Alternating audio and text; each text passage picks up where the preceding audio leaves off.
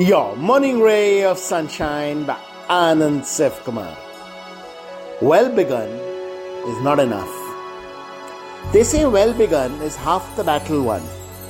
But we need to remember that it is only half the battle, not all of it. How many times have we started watching a movie that had us enthralled for the first 30 minutes, only to descend into abject drivel in the second half?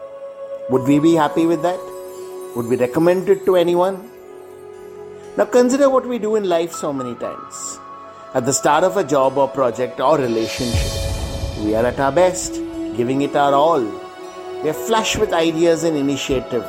We are at a charming, attentive, caring best. But sooner or later, complacency sets in. The feeling comes that this is in the bag. We can get by just showing up. We stop innovating, we stop trying, just go through the motions. And the difference is starkly visible to everyone but us. Which is why stagnation sets in.